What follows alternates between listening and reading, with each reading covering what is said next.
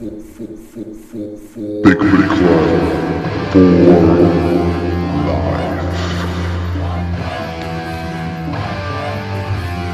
Too sweet! Bigfoot Club for life.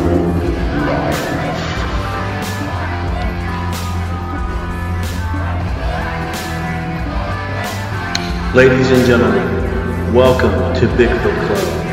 Robert Jesse Dominguez, Ash Tucker, Stephen Robert Dominguez. Believe in us. Believe in Bigfoot Club because we are too sweet.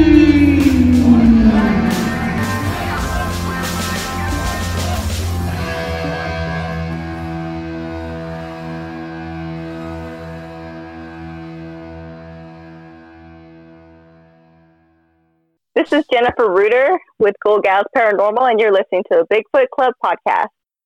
Hey everybody, Robert Jesse Dominguez, Bigfoot Club, episode 33. I also wanted to talk about if you're listening to us on all the platforms, whether it be iTunes, Spotify, Google Play, iHeartRadio, Pandora, Alexa, YouTube, and I think we're on Line Notes now too. So if you're listening to us on any of these platforms, please give us a subscription. Please give us a like. Please give us a comment and follow us on these platforms, and we would greatly appreciate it. We're also on Facebook. So if you type in Bigfoot Club and the number 1, that's our page. Please follow us and like us. We're also on Twitter. Our Twitter handle is Bigfoot Club 1, the number 1, and follow us on that. We would greatly appreciate it. I also wanted to say that if you have any strange stories, whether it's like Bigfoot or paranormal, if you just want to talk about your strange stories, we'll cover it all. Please give us an email and reach out to us at Bigfoot Club, the number 1. So it's Bigfoot Club, the number 1 at gmail.com. I also wanted to talk about Matt Knapp's got a good shows on YouTube, Bigfoot Crossroads and Cryptid Tales on YouTube. So check him out. Those are really good shows. I don't miss like a episode of that. So I also wanted to talk about Crazy Cat Paranormal Speaks. That's a podcast show done by John and Cecilia Clark. They're really good friends of mine, and they're on all the platforms as well. I would check them out because it's a really good show. They got really good guests on there, and I don't miss an episode of that one. So, got Ash and Steven with me. Hey, guys. Hey. Deja vu. I know, Hello, all again. over again. Steven, how are you? I'm doing great. Boys are doing great. Looking forward to the weekend. Yeah. Okay. Yeah. I'm really excited. We have a really great guest today, Jason McLean, the author out of Waxahachie. Hey guys, it's a pleasure to be on. Technically, I'm actually not. Well, I am out of Waxahachie now, but I grew up in DeSoto. So it's I'm it's an honor to come on the show. I'm really excited to talk with y'all about my new book, Metroplex Monsters. Hey Jason, just wanted to ask how you got started down this path of paranormal phenomenon and writing. Off to work, make a little money before I went to theater community college actually to start off, and then went out to Nacogdoches. I finished off there. Actually, my first real contact with Bigfoot happened out there. I didn't have any direct contact, but we were out on a dig. And it was raining, so we kind of went up to Alto, to look at this experiment they had set up out there. And while we were in the woods, came across some tree structures. I'm like, what's up with these? Right? These are not normal. Right. Right. And one of the locals said, oh, that's from the Stick Indians. Well, I didn't know what that was until many, many years later. And I've come to find out that Stick Indian was basically the Caddo name for the Bigfoot that live out in that area. So But yeah, no. At the moment, I live in Waxahachie. I was gonna say, where was this stick incident at again? What part of Texas was it at? It was. They were doing an experiment. It's just outside of Lufkin. Okay. Unfortunately, I'm terrible with names, and I want to say it's Alto, but I may be wrong about that. But it wasn't even in. It was sort of like in between, but it was out in the middle of nowhere. They were doing an experiment. A lot of things that one of the things that archaeologists have really got into are performing experiments. Well, they'll just like set up a village and then walk away, right? Yeah. And they want to see what do animals do to it. How does weather treat these things?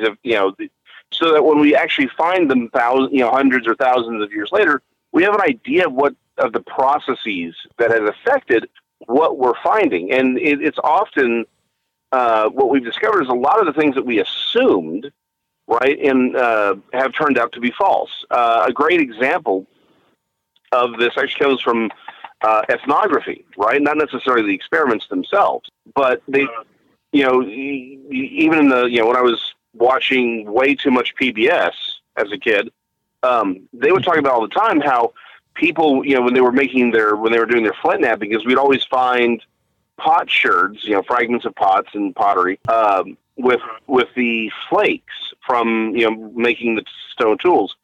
You could find really into even the early 90s, this argument that what had happened was that when they were making their tools, they'd go and they would make sacrifices because it was magic and it was all these things, right? But then someone got this idea to actually go and find the Paleolithic society and watch them, and they noticed that what happened was they actually flint knapped at night while they were sitting around the campfire and there was nothing else to be doing. They were talking, and they just cleaned up and dropped everything into a trash pile. Well, that's where all the clay pots, the clay pottery and all the trash just went in the trash pile. So for years, people had this interpretation of what they were finding, which was, oh, this must be a sacred site, and it was actually a trash bin. Wow. So that seems appropriate. It really does, doesn't it? And so that's, again, I think the fact that those two events sort of tied together, right? My interest in archaeology, I was actually going to be an archaeologist. Life sometimes goes left on you, right? Right. But it's one of those things where I think the fact that they were tied together really sort of demonstrates my perspective on a lot of this. I really don't like to take a lot of things by necessarily what we're told. I would like to really see what the actual information is and see if I can find another pattern. Ask different questions. If everyone's asking this one question, then I'll well, then what are the other questions that aren't being asked? And maybe it's because they're stupid questions and that we already know the answer. But sometimes it's because no one ever bothered to ask. Right. And so that kind of is where this book came from, right? That it's sort of the questions that oftentimes I just didn't even ask growing up about the places that I lived, right? So it turned into this book. Yeah. I think I was messaging you way earlier whenever I asked you to come on the show that I wish that this book was around like 40 years ago. Right. Whenever I was growing up, because I was looking up, stuff in like the library for Renee DeHenden and John Green and stuff like that. And just, right. There was nothing local. And so once I saw the Legend of Boggy Creek, I was like, man, that's really close. So if this book would have came out back then, I'd have been so excited. I didn't know what to do with myself. Well, I would have been the same thing. And the name of the book's called Metroplex Monsters, Dallas Demons, Fort Worth Goatmen, and Other Terrors of the Trinity River. It is out by History Press, and you can go online, Barnes & Noble, Amazon. You can order it from there, or I will be, if you're in the Dallas-Fort Worth area, October 31st, I'll be out at Titan Comics, actually signing. Hey. Selling and signing copies. Really? We might have gone there a couple of times. That's my stomping grounds. That's you know what we call that? That's synchronicity, isn't it? It is synchronicity. Well, it may not be as amazing as one would think. So actually, Jesse, you and I have a connection that I don't know that we've said too much about. Right. Your brother, creator of El Gato Negro, right. is actually a hero of mine. I was 12 when that first issue came out, and went to my first comic convention was to go meet him and buy that comic from him directly so that I could actually, because I saw it on the news, and I'm like, here's a local guy doing it. I want to do it that way. And so I've actually been, he's actually been a big influence on my life. I grew up reading comics, Duncanville bookstores, where I usually went and got my stuff. But when I opened my own comic book store many years ago, Jeremy was actually a big help, and we've become fast friends. We've been friends for years. So, yeah, just lots of overlapping of life, synchronicity, man. That is, I mean, because like I go there every week, and I talk to Jeremy, and I talk to his mom. Well, maybe they'll actually listen to this episode at least, right? Yeah, I've been trying to get him to listen to the podcast for a while now. And I go, okay. He goes, okay, I will, Robert. But now we're promoting, so yep. But we did an on-air ad for you, man. Now he's got to. Yeah, of course. So I will be there whenever you do this book signing. So I will be there. So to meet you in person and talk to you in person. But that is amazing. I really, really love that. Thank you for sharing that with us about my brother. I'm actually writing for him now. So, oh really? Yes, I'm really excited about that. So he and I were collaborating on a story right now that Aztec god, the Aztec god Tonatiuh. So I'm actually writing that story right now for him. So, oh wow! So I'm really awesome. I'm real excited because I know how he is, and we'll get back. I'm sorry we ran off on a tangent on this, but he keeps his character really close to his vest, and so. I was gonna tell him I wrote like a four issue story of El Gato Negro, and I just did it behind his back. I just wrote it and just sent it to him. I said, "Hey, I just wrote this. Tell me what you think." And he read it in one night. He goes, "I love it." He goes, "I love it." I go, "I want to use it, but I'm not gonna use it right now. But I have a project for you." And I go, "Oh, okay, I'll do it." So I'm pretty excited about that. He actually just moved back into town too. So. Oh really? Yeah. I'm glad to hear. So long story short, actually, or a funny story on that, my best friend and I actually wrote a story based on El Gato Negro, and the idea was to pitch it to him, and basically was say, look, we don't really want to touch Gato himself per se, but the mythos, and sort of take it one step over and actually set it in Dallas, and sort of say, here are these characters who are influenced by him, and so. We're rabbit trailing, but you know what? That's the beauty of a podcast, right? Yeah. You can rabbit trail these things, and no one minds. Listeners, y'all don't mind, do y'all? No, I don't think you do. No. So you have not pitched this to him yet? No, I haven't. We haven't had a chance. Okay. And honestly, it's been years. We life's busy. Life's what happens while you're busy doing other things. Right. Okay. But back to your thing about, this would have been really exciting to have had. Believe me, I would have loved to have had this. And really, I would have loved to have had it because to talk about something in the book, it would have actually helped me come to terms with really what was my first experience with the paranormal, and sort of the unusual, because when I was actually not too much younger than when I was like 11. So not too, a lot of things seem to have happened when I was 11 and 12, it seems like. But I saw a living pterosaur in 10 Mile Creek, really? Which is in DeSoto. And it was, I go into a lot of detail about it, but the thing is, for 20 years, I told myself, this couldn't be real, right? I had to have imagined, or maybe it was just a really big blue heron, because it was, the wingspan was about 8 to 10 feet. I got a really good look at it. The wingtip at one point was 5 feet from my face. But I couldn't believe it because while I believed these things existed, right, I didn't believe that they would exist somewhere like Dallas, Texas, right? Like, that's some far-off place. It's not here. It's not a suburb of one of the biggest cities in the country. It's like that. That's not possible. And it wasn't until actually, I actually got into cryptozoology. I'd even written a small, very terrible booklet. about the history of rhamphoractoid pterodactyls, or pterosaurs rather, throughout history. And but I never taught, and it never connected to my side. I just thought I was wrong.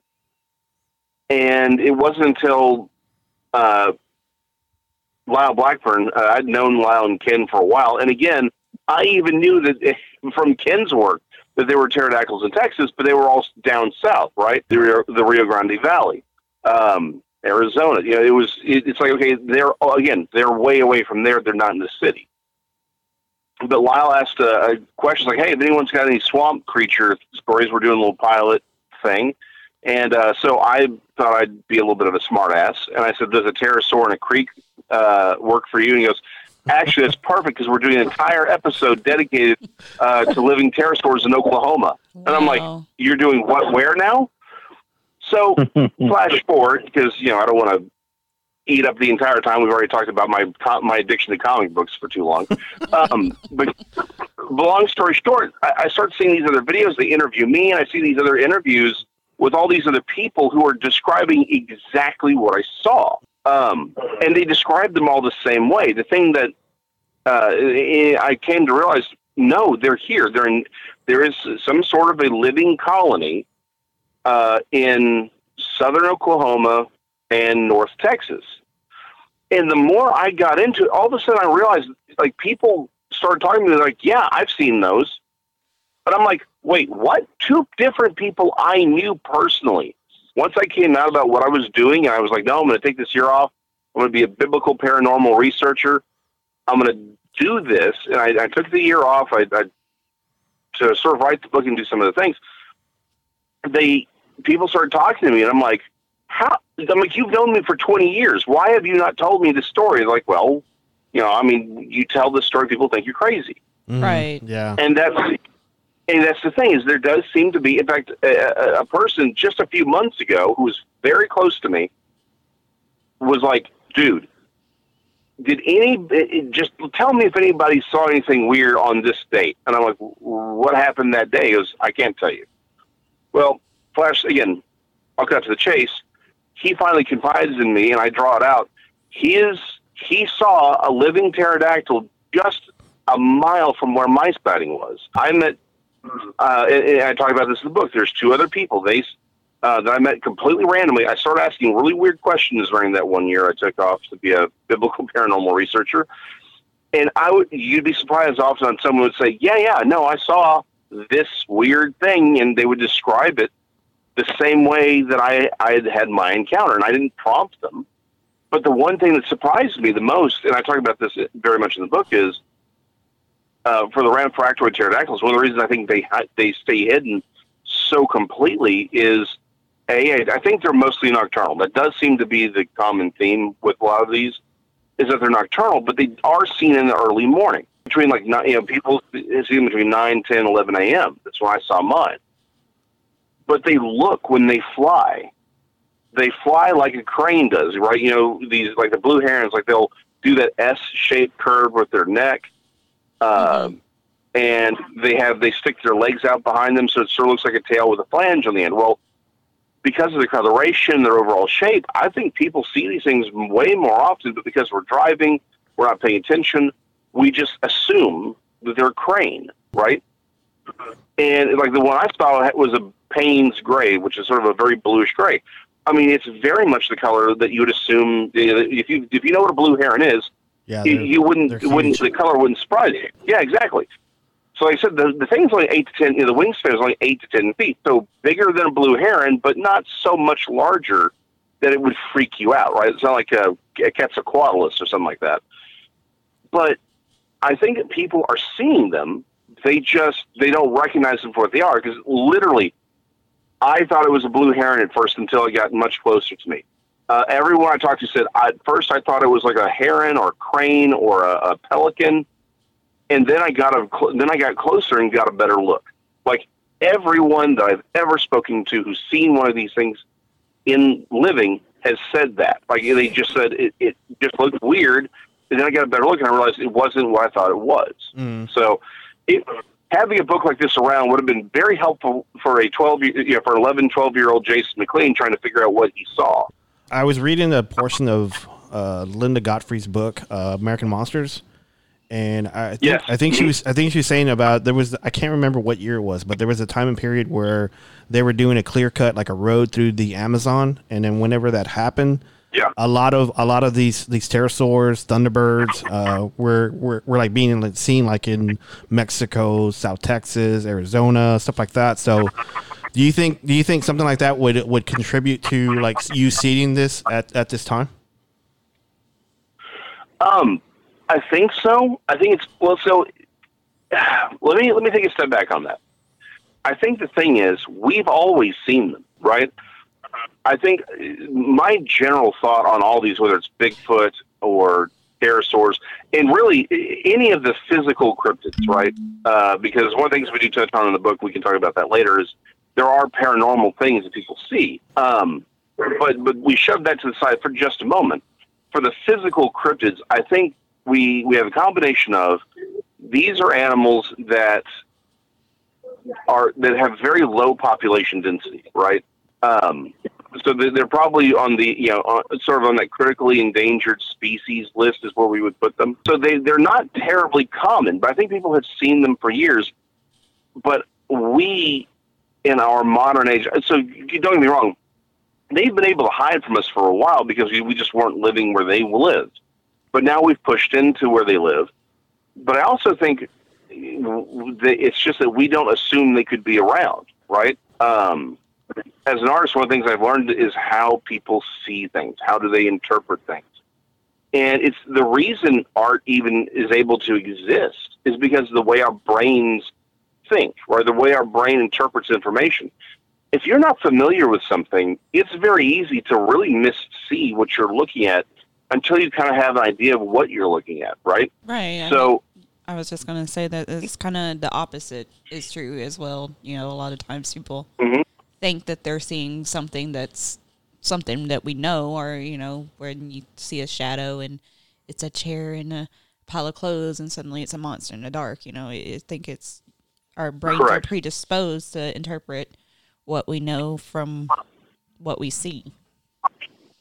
Correct. Absolutely. And so the reverse of that is also true. One of these things that popped in my head many years ago on this journey was, I heard someone ask, well, how do we know these aren't, like for Bigfoot, they aren't just bears that are misidentified as people? But then I stopped and I asked myself, well, but what if people mistake Bigfoot for bears? And I think, and that was sort of my big sort of internal revelation to me. It's like, well, hold on. What if people see a lot of these things way more often? But because they're so unusual, you've been told they don't exist, right? They can't exist. These things died out millions of years ago, et cetera. Yeah, exactly. So you're just programmed not to see it. And, we've touched on this a lot of times, that anytime that kids have encounters with it, it's like, oh, this talking bear. Yeah. Or this mama bear, or this, whatever. Yeah. It seems or bear man or that's how they would describe it. I mean, because again, they're just comparing it to what they know.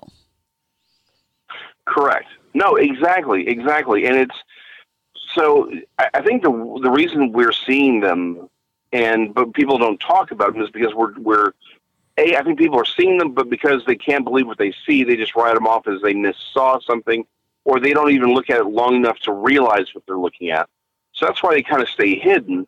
But I also think, again, low population density, things like that. Also, one of the phenomena I talk about in the book, and this is one of those things I'm kind of proud of, is I call it the green wall, right? Go ahead. Yeah, it's one of those things.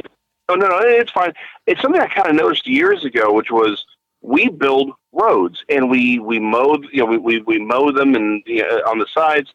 But then wherever the tree line starts, you can't see past that tree line on any road on any given day. And because what we've done is we've created this artificial barrier where the shrubbery and everything can grow real tall because the trees aren't tall enough to really block out the light until you get further inland. So you have all these really tall grasses and tall shrubs, and it just basically creates this wall. And it's well watered because all the rainwater that hits the road, goes off into the ditches and whatever. And so all the areas around the creeks, all the areas around the roads, particularly in the Dallas-Fort Worth Metroplex, you can't really see into the tree line at all. And so if, particularly something like, say, let's take the 10 Mile Creek where I was, right? It's like 15 feet into, down from the edge. It's basically a sheer rock face for most of it, right? And it's got this green wall around it. You could march an entire army of elephants through most of the 10 Mile Creek. No one would ever see anything. Cryptids and stuff, right? Precisely. And I was just thinking other scarier things. I'm like thinking, I bet there's some people out in there that you don't want to come across. Yeah. Oh no, absolutely. No, I completely agree. Yeah, they're hiding all kinds of things. Let's just say that some things we want to stay unknown. But the fact is, it's very easy to hide. And we live in our cars. We drive on roads. We talk on cell phones while we're doing it because that's what we do. So there's this entire world that really is very protected from us. And really the only time we ever see them is when they cross over into our world or we stumble into theirs, even though they're living in one of the largest conurbations in America. You can have a Bigfoot within a mile of like two different movie theaters with all these different restaurants and Dallas Baptist University and the Potter's House. Like, you can have that be a thing because of this green wall. So, yeah, again, that was sort of, I think, the biggest revelation for me. And really the thing I'm sort of happiest about with the book is sort of talking about how these things are where we are. We just aren't paying attention. I never talk highly of myself, and I fancy myself as a pretty good Bigfoot researcher. And, because I've been with the Texas Bigfoot Research Center. And when I read the story about Davy Crockett, I was thrown off. I said, I did not know that. And so that threw me off. I said, man, I never knew that. I don't think anybody I've ever researched with even knew that about Davy Crockett and his crossing path with a possible Bigfoot. So I found that amazing. Well, thank you. Well, I appreciate it. Like, there's a lot of things I actually discovered about the book while I was doing research for the book that I didn't know, right? And if I can stray off the beaten path for just follow another rabbit trail here, I think the thing that I liked, that really appreciated the most about writing the book, was getting to learn a little bit more about the history of the Dallas-Fort Worth Metroplex, right? There's a lot of things I didn't know, that I sort of discovered by going through the creatures, right? And then I find out I didn't know there was a goat man in Cleburne, right? I didn't know that. But then in doing research for it, I found out that the political movement that we call populism came out of Cleburne, right? I didn't know that, right? And so I got a chance to kind of look into that a little bit. Italy, Texas, right? We used to own some property out near Blooming Grove, and we drive through Italy all the time. Loved the small little town. I didn't know they had a goat man. But then I get to find out also, who knew that Avalon, Texas, which is right next to Italy, was one of the most cotton producing areas in the nation in the 1920s and 30s. Like, Ellis County produced more cotton than any other county in the United States, and technically even the world, in the 1920s and 30s. So a lot, I don't spend too much time on it in the book. I do try and throw in some little things here and there. I knew about West Texas, the kolaches. We all got to have those kolaches, But it's like I got a chance to kind of explore some of these little known things and some of these smaller towns, and I really loved finding out these new little things, these new little quirks, and some of the mythologies. Well, like, for example, Davy Crockett's encounter. Mm-hmm. And really, the more on my own little podcast that I do every Monday, we start asking questions in many ways inspired by that encounter, right? Because there's so many aspects of that you're like, well, hold on. Did he see a Bigfoot? Was this a phantom? What did he see? Because you read his description, and even if you think it's hyperbole, there's some stuff going on there, right? And it ties very much into what we're seeing with, like, the Goat Man of White Rock Lake, the Goat Man at Old Alton Bridge. You start noticing there's some paranormal stuff that's happening here as well. Right. And paid attention to. Absolutely. Yeah. Always kind of seems like one does not lead without the other. You know, to kind of lump it into three, like most people, cryptids, paranormal, and aliens. There's some places it's like you can't do one without the other. Yeah. The more you dig, it's like, oh, well, there's this, and then, well, this person was seeing lights, and then this person had this happen over here. And some places it just seems like it's like a lightning rod, I guess you could call it. Jason, Yep. I was gonna absolutely. I was gonna ask you because I know we kind of just went off. The comic book stuff kind of like threw us off a little bit, but that's okay. I'm sorry. No, that's fine. Our show's like that, so we always get off on we start talking about Justin Timberlake or something. I don't know. So It seems we're getting a little bit better, Yeah. We're only a year in, Yeah. and as it goes, it happens. But I think it makes it better. I was gonna ask you. As a kid, what type of kid you were as a young, but you kind of touched on that a little bit with the comics and your experience and stuff like that. So I'm just gonna skip that question and go straight to what type of books or authors inspired you to write? Okay, that's complicated. So here's my thing, right? I love Heinlein. Heinlein's short work. Most people like his. I like the snappy prose. I like these shorter stories where it's just, it's in and out kind of thing. It's pithy. It's quick. At the same time, I am a complete nerd and I love information dumps. So if anything, my writing is a war between trying to be as overly informative and loquacious as possible, while at the same time trying to be short and pithy. So it is a war. But yeah, no, I'm a huge Heinlein fan. Starship Troopers, The Puppet Masters, Job, Friday, Moon is a Harsh Mistress. Those things are some of the best, in my opinion, they're some of the best written things of the 20th century. Arthur C. Clarke, I think even though his tone is very different, again, he's more of a detail-oriented writer. He wrote a book called Tales from the White Hart. It's such a great book. I think that really sort of influenced this idea of just sort of these short stories, right? Instead, I think one of the big problems is I wanted to have this cohesive theme throughout the entire book, and by the time I'm done, it just ends up being these short little sort of vignettes talking about things, but some of them tie together, right? Because, like you said, a lot of these things do sort of intertwine, and I didn't want to separate them out so completely that you couldn't see how one thing leads to another and influences this other thing over here. But at the same time, it ends up being very, sort of these shorter vignettes that I kind of grew up on reading Heinlein and Arthur C. Clarke and stuff like that. Okay.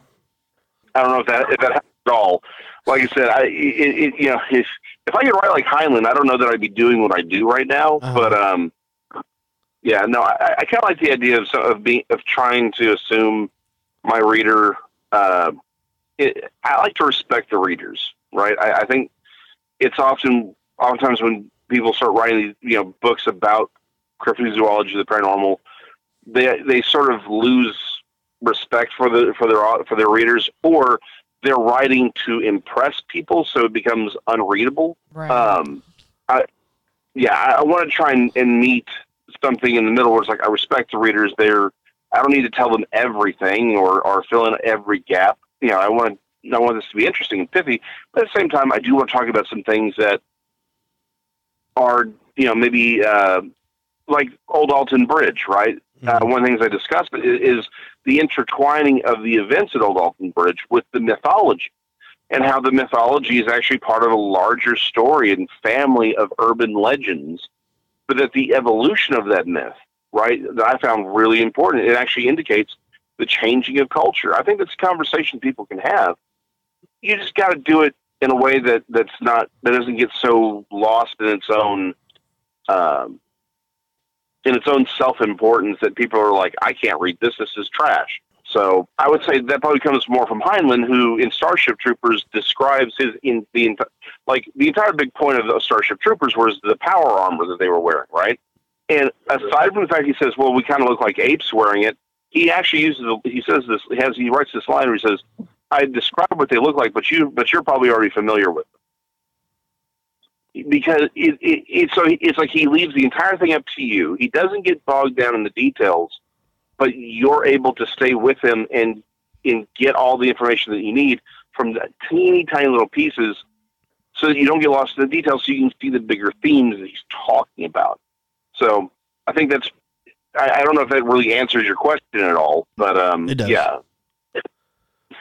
I really like that part about the book, about the old Arden Bridge, that how you describe like the history about it and how it's morphed a little bit, that story. Cause I was part of a paranormal group and in the early mid 2000s, and part of my initiation was to go there and just do stuff. And if I was able to stay there the whole night, then I could join the group. And that's what they talked about, you got hazed by your team. Yeah.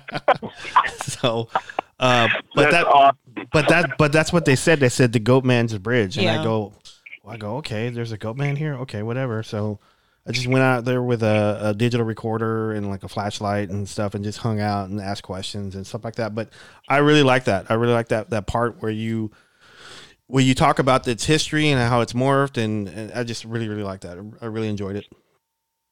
I appreciate that. I spent a lot of time sort of researching the mythology of the area, and I noticed something it was one of the things where it really kind of helped shape even how I rethink of the whole Bigfoot phenomena, because I think the problem is far too often cryptids, the paranormal, because they're so intertwined, I think sometimes they get intertwined too much, right? Mm-hmm. And as researchers, we don't take the time to undo that Gordian knot, right?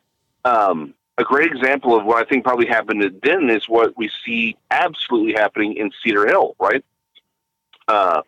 We have the Lake Worth monster, right? That event happened in the 60s. That's a huge event. We can't talk enough about how influential that summer was to the psyche of the people living in Dallas-Fort Worth, right? Television was sort of becoming a big thing, and here we have all this attention and media being paid to this, to Lake Worth. I mean, that's right next door if you live in Dallas. I mean, that's a big thing, right? So the name that Jim Mars gives Lake Worth monster initially, which is the Goatman, right? So he gives it, and all of a sudden, all of these sightings of Bigfoot in the area become Goatmen. Mm-hmm. They used, I'm actually kind of in Red Oak right now, like Red Oak, Rieger Springs, which is just east of Waxahachie, Red Oak, which is north of it. Like, there were stories of the creature and the monster, and if you look closely, you see these stories in the late 1800s, early 1900s. But once this event happens at Lake Worth, everything becomes the Goatman. Yeah. In Cedar Hill, literally that same summer, either the same family of creatures or just a related family they've moved down. Let me stop right there. My general thought is that Bigfoot don't necessarily nest in one spot, but that they're like gorillas. They are moving. They're mobile, right? They're moving all the way up and down, but they use the tributaries and rivers as their highway. Mm-hmm. Specifically, if you're in North Texas, it's the Trinity River. Like, that's the main, and its tributaries are the main pathways. So either it may have even been the same creature that was seen in Lake Worth, or at least a member of its family, that they were moving down, and and they see him in multiple times in Cedar Hill. Well, everyone's like, hey, it's the Goatman. So the name gets connected to that area. Well, over time, what happens is people start telling stories of the Goatman, and then the urban legends morph. All the original indigenous stories either get ignored, or they get changed to include the presence of the Goatman, right? And so what we end up having is local lore about a Bigfoot that's not about a Bigfoot. And so I think what probably and so something I don't talk about too much in the book, but I think since this is a podcast for researchers and people who are interested, I think this is something to think about, is we often look to local legends and lore to inform us about these creatures. And I think we need to sort of remind ourselves that, hold on, how much of this information are we getting that has absolutely nothing to do with the actual Bigfoot, right? How much of this is local legend, local lore sort of coming together and manipulating, and growing into its own thing, completely separate from the animal itself. I think oftentimes we end up chasing urban legends that are influenced and based on Sasquatch or maybe even a pterosaur or whatever, but we end up chasing the legend, not the creature itself. And it was in the process of sort of researching this book, like and getting into the history of Old Alton Bridge and things like that, I started to see how that one event out in Lake Worth really influenced how people even spoke about their Sasquatch encounters in the Dallas-Fort Worth Metroplex. And even the fact that I can say Sasquatch encounters in the Dallas-Fort Worth Metroplex seems initially almost insane, but we have them. But the problem is because local legends and urban tales and folklore sort of popped up and built themselves around it, I think it oftentimes has led us to either just believe they can't be there because of these legends and lore, or they send us down the wrong path. Sort of how the Green Wall protects these creatures from being seen visibly. I think oftentimes these lores and legends that have grown up, because researchers aren't really separating out the fact from the fiction per se, it's protecting them as well from researchers really being where they need to be to really see them and see the real evidence. Okay. I like that point of view. Yeah, it makes a lot of sense. I'd never thought of that before, so that makes total sense. So, Mm-hmm. No, which is not to say, of course, that legends and lore aren't important, right? I do want to make that very clear. Unfortunately, everyone listens and only hears half of what you say, right? Right. I do think that they are important, but we need to be able to really, as researchers, sort of stop and say, well, hold on. What's really being said? How much of this is just common urban legend stuff, right? Again, I do another podcast, and like just the other week, I actually stopped my co-host. I'm like, dude, these stories that you're telling, these sound like every other urban legend I've ever heard, right? It's like you can switch out Sasquatch with escaped mental patient or hook hand, and it would fit perfectly. It's like, I'm like, that tells me there's something else going on here. I think what we need to do as a community is really stop and say, okay, let's take the legends and the lores, but then we need to really start kind of seeing, well, okay, are there mythological themes that are universal? Like Old Alton Bridge, right? You're supposed to knock 3 times. Well, I can find that same legend in Indiana. I forget the name of the girl, but it's called her, there's a bridge, and if you honk 3 times, she shows up. Yeah. Well, this goes back to Greece, right? It goes back to the beliefs that the Greeks had about crossing the rivers. It's like there's a lot of this stuff that's sort of very large. Now, I think that's also maybe indicative of the fact that there is a larger paranormal reality that also exists. Like I said, I consider myself a biblical paranormal researcher. I accept the fact that there is the supernatural, right? I try not to chalk everything up to it because I think that's unrealistic. But at the same time, I do think we need to really, understand that there's mythology that's created by man, there's paranormal events that exist, and then there's just the unknown creatures. And the problem is they're all sort of melding together in this milieu, and humans then start telling stories about them, and a lot of things get conflated, they get intertwined. We need to undo all of that in order to really see what we're looking at, right? So, right. Again, my whole point was just say, I'm not saying we need to throw all lore and legends out the window or anything like that. I'm saying we need to do a better job of really seeing what's what, and we need to be more diligent about, untying that knot so we can really get a good look at what we're seeing. It's actually a good point on most of the stuff like that, because like whenever I first started in Bigfoot stuff, I just jumped right in and just, okay, what did you see? All right, okay, let's go to the area. Okay, that's it. And I think we all kind of start off that way. We're super like methodical and want to be by the book and whatever. And it's like, let's go out here and let's find our evidence and then present our evidence and scientific method. It's a science fair kind of thing, Yeah. It's kind of what Right. it feels like. It's like, Jason, what was your favorite story? This book, Metroplex Monsters. Ooh, you know what? That's a good one. Like I said, I loved a lot about learning about the area in which I live. I'm a history buff, but I think that you know what? Sort of what we just discussed, the sort of revelation of how the sort of cross pollination between mythology and urban legends and real actual encounters, and how that affects how people perceive what they're seeing, and how that legend and lores, or how the legend and lore that we associate with them, affect our research. I think that was a big thing. But if there's one story that I really, really sort of was like, wait, what the heck? And it really sort of hit home for me, was the Hinky Man of DeSoto, because again, I had my encounter in the 10 Mile Creek. Well, I had never heard of this, but there was this story of the Hinky Man of 10 Mile Creek. And I'm listening to this story, and I'm like, I've never heard this in my life. I was talking to some friends of mine, and they're like, oh, yeah, no, here's the story. And I'm like, I never heard that. So I started looking into it, and all of a sudden I realized, I'm like, hold on.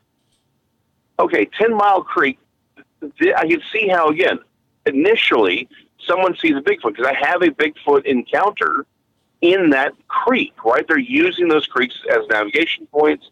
Some people like 10 years ago, it's, probably a little more now, they had, they had an encounter with a Bigfoot. We talked about the Nolmans, right? That's in the book.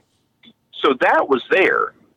But I put two and two together. I'm like, well, hold on, this Hinky Man legend, it's like, you can tell it starts off with a Bigfoot encounter initially, but then it takes this weird turn where they then combine Krampus with it. For people who don't know, Krampus in Eastern European lore is basically like the anti-Santa Claus, right? He's Santa's evil helper.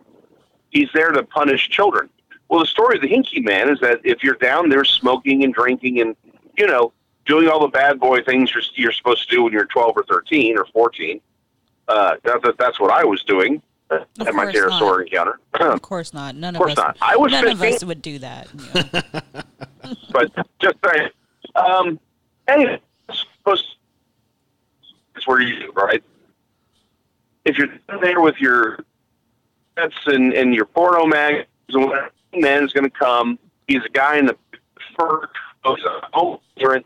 He's going to kidnap you and take you back and kill you, right? Yeah. Mm-hmm. I'm like, well, that's straight up Krampus. Krampus, for those people who don't know, again, Eastern European, Santa's evil helper.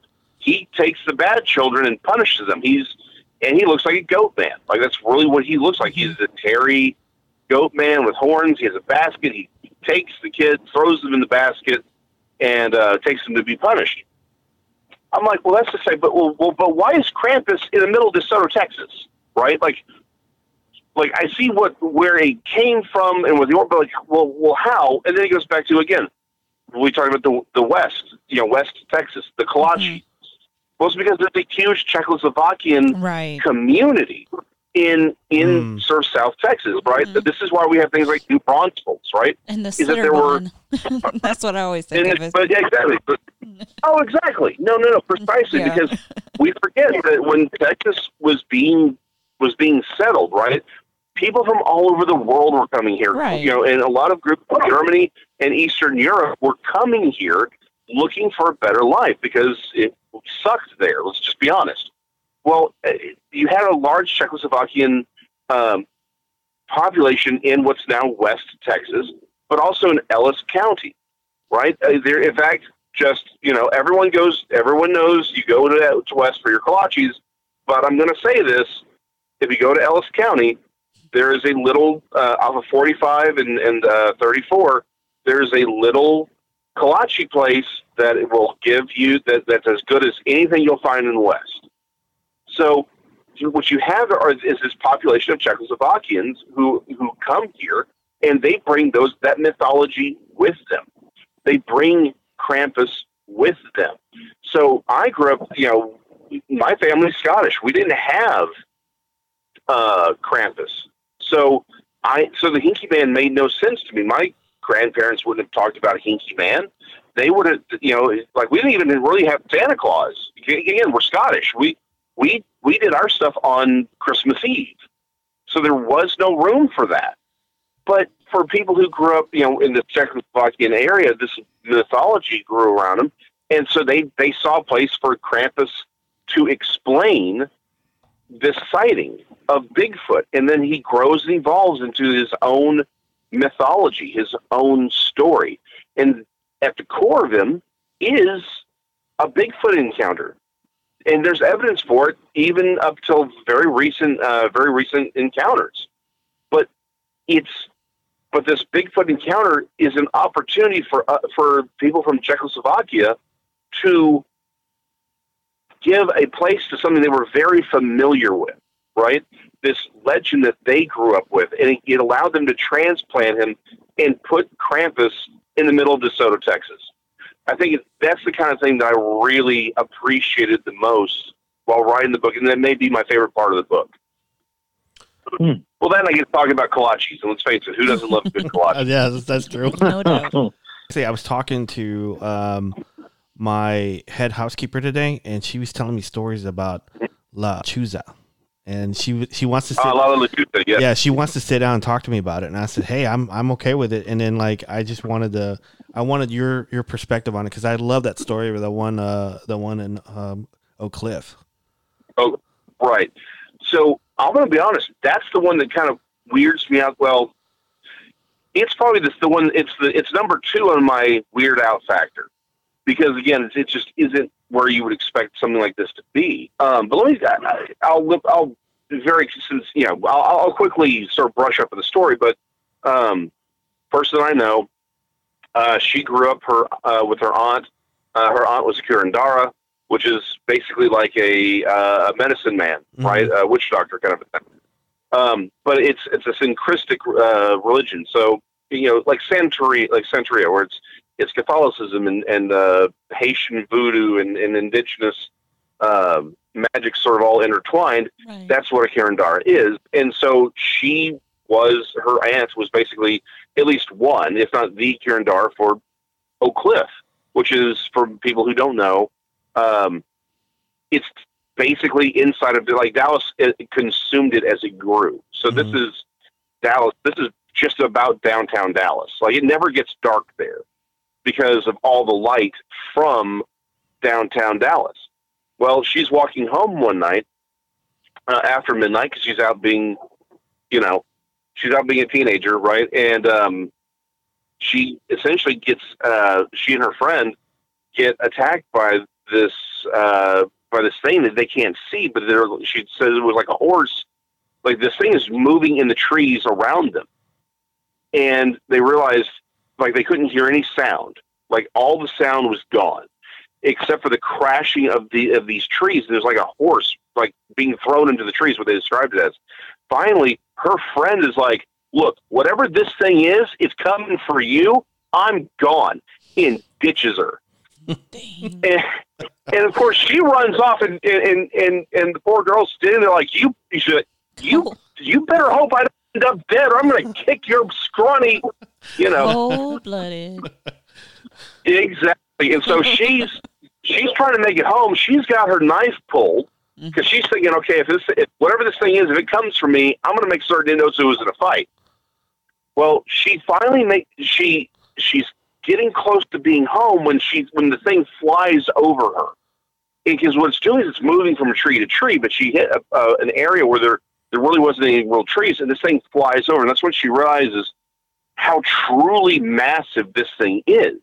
Because it, like I said, it never really gets dark in downtown Dallas. So it's always that sort of light purple, right? Mm-hmm. Or that sort of dark purple. Because I couldn't really see what it looked like, only that it flew over me and blotted everything out. So she's freaking out, and so she gets to the house. She's knocking on the window with her knife to wake people up so they can come and help her out. And she gets to the door, and her aunt freaks out and starts throwing like holy water and salt and everything, and swearing and praying in Spanish all at the same time, right? And she tells her, "Don't turn around," but she does. And that's when she sees, just again, like 10, 15 feet away from her, what in this tree that's in their front yard is what looks like a massive owl with the face of a woman. And it's so big that the tree that's perched, that's in her front yard, it's bending the branches down almost to the grass, and it's just staring at her. And it's weighing everything down, and she's freaking out. Well, she gets inside. Her aunt's like, "Okay, get in the shower, get all your clothes." So she grabs the clothes, and obviously she's going to take them to burn, which really kind of cheesed her off because she had new Doc Martens. And for any baby of the 90s knows, that was a big deal. That was a big deal. Those aren't cheap, man. Those aren't cheap at all. I've been thinking about getting some from work because they're comfortable. Oh, yeah. No, my Doc Martens lasted me for years. I'm hard on shoes. Yeah. Anyway, but, she's in there, and she, while she's taking the shower, she's pouring herbs on her. She's, again, praying and swearing all in Spanish, breaking eggs on her, the whole 9 yards. Well, she leaves to do whatever she's going to do with the clothes, because her aunt said that she's brought some sort of curse in.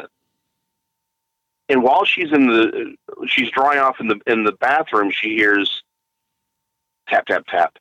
Mm-mm. Tap, tap, tap. Tap, tap, tap on the glass. And she said it wasn't just a tap. It's that sound of a claw tapping on the glass lightly to be let in. Her room had multiple windows, and when she went into her room, tap, tap, tap. Tap, tap, tap. Tap, tap, tap. A week this goes on. It was all night, every day. She even skipped school to go to the West End and watch a movie with a friend midday, so there's no one really there except for a couple other people.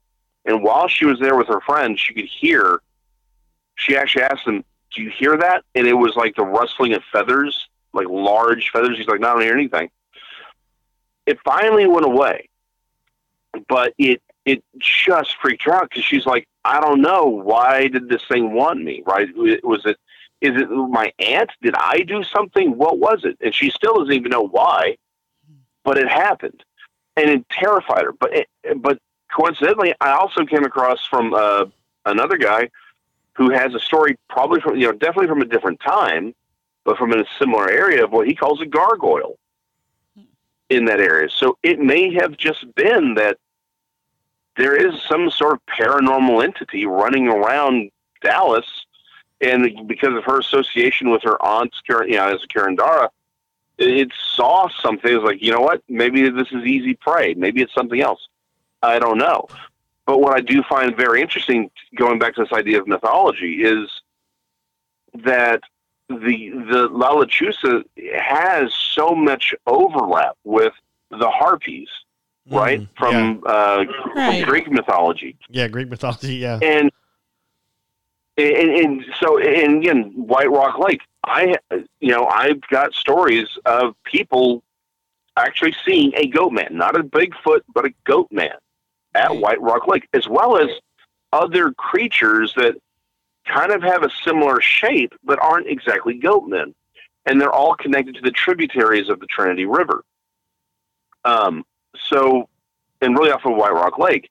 So, there's this definite paranormal connection here, and they do seem to go deeper. I mean, like I said, we just talked about how La Lechuza seems almost identical to the Harpies of Greek fame. Well, in the same way, these goat men look like the satyrs and fauns of Greek and Roman mythology.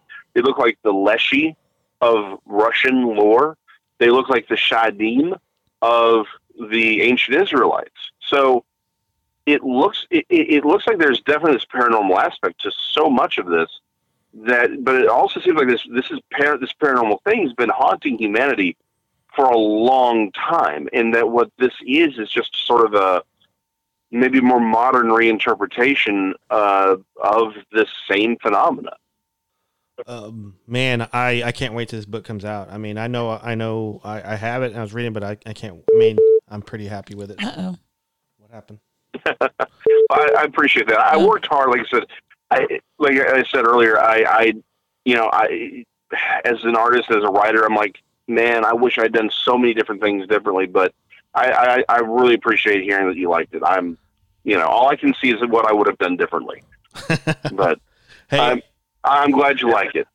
We're about an hour in already. Where can one get this book, this Metroplex Monsters? What's a good way? I know you said it like earlier in the show, but I want to do it again. That way our listeners can find a good place to pick up this book. Absolutely. No, absolutely. So you can pre-order them right now, BarnesandNoble.com, Amazon.com. Just type in Metroplex Monsters. It'll pull up. Or if you're in the Dallas-Fort Worth Metroplex, again, October 31st, I'll be at Titan selling and signing some. Titan, they actually put some up earlier. I haven't really talked to Jeremy about that. Mm-hmm. But also, you can find these. They come out October 5th. You should, again, if you're in the Dallas-Fort Worth Metroplex, I think they'll be at Costco and like H-E-B and things like that.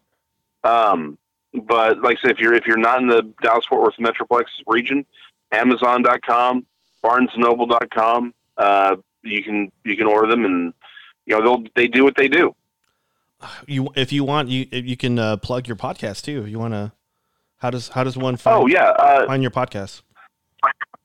Every Monday I co-host Texas Front Porch with Tex. We're part of the Trinity Paracryptid Network Facebook. Actually, I finally just set up that page last week.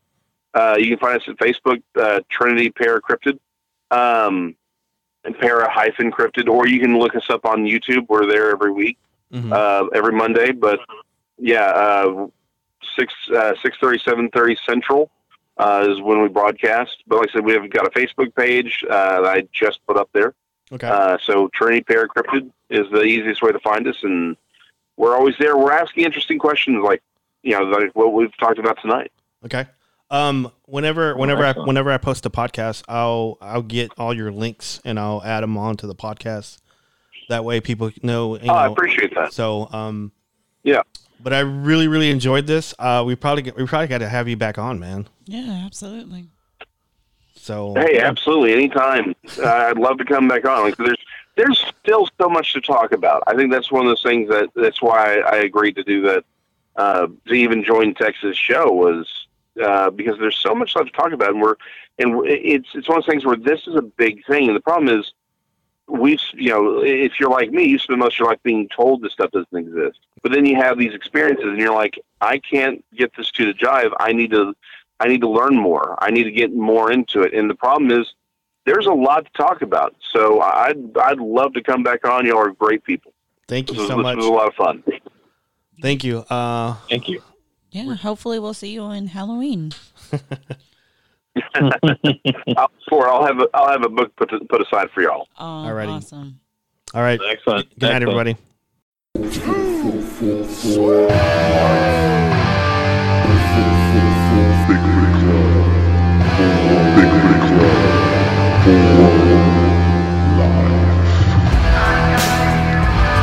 I must bid you adieu, and so, goodbye, and good night, bye!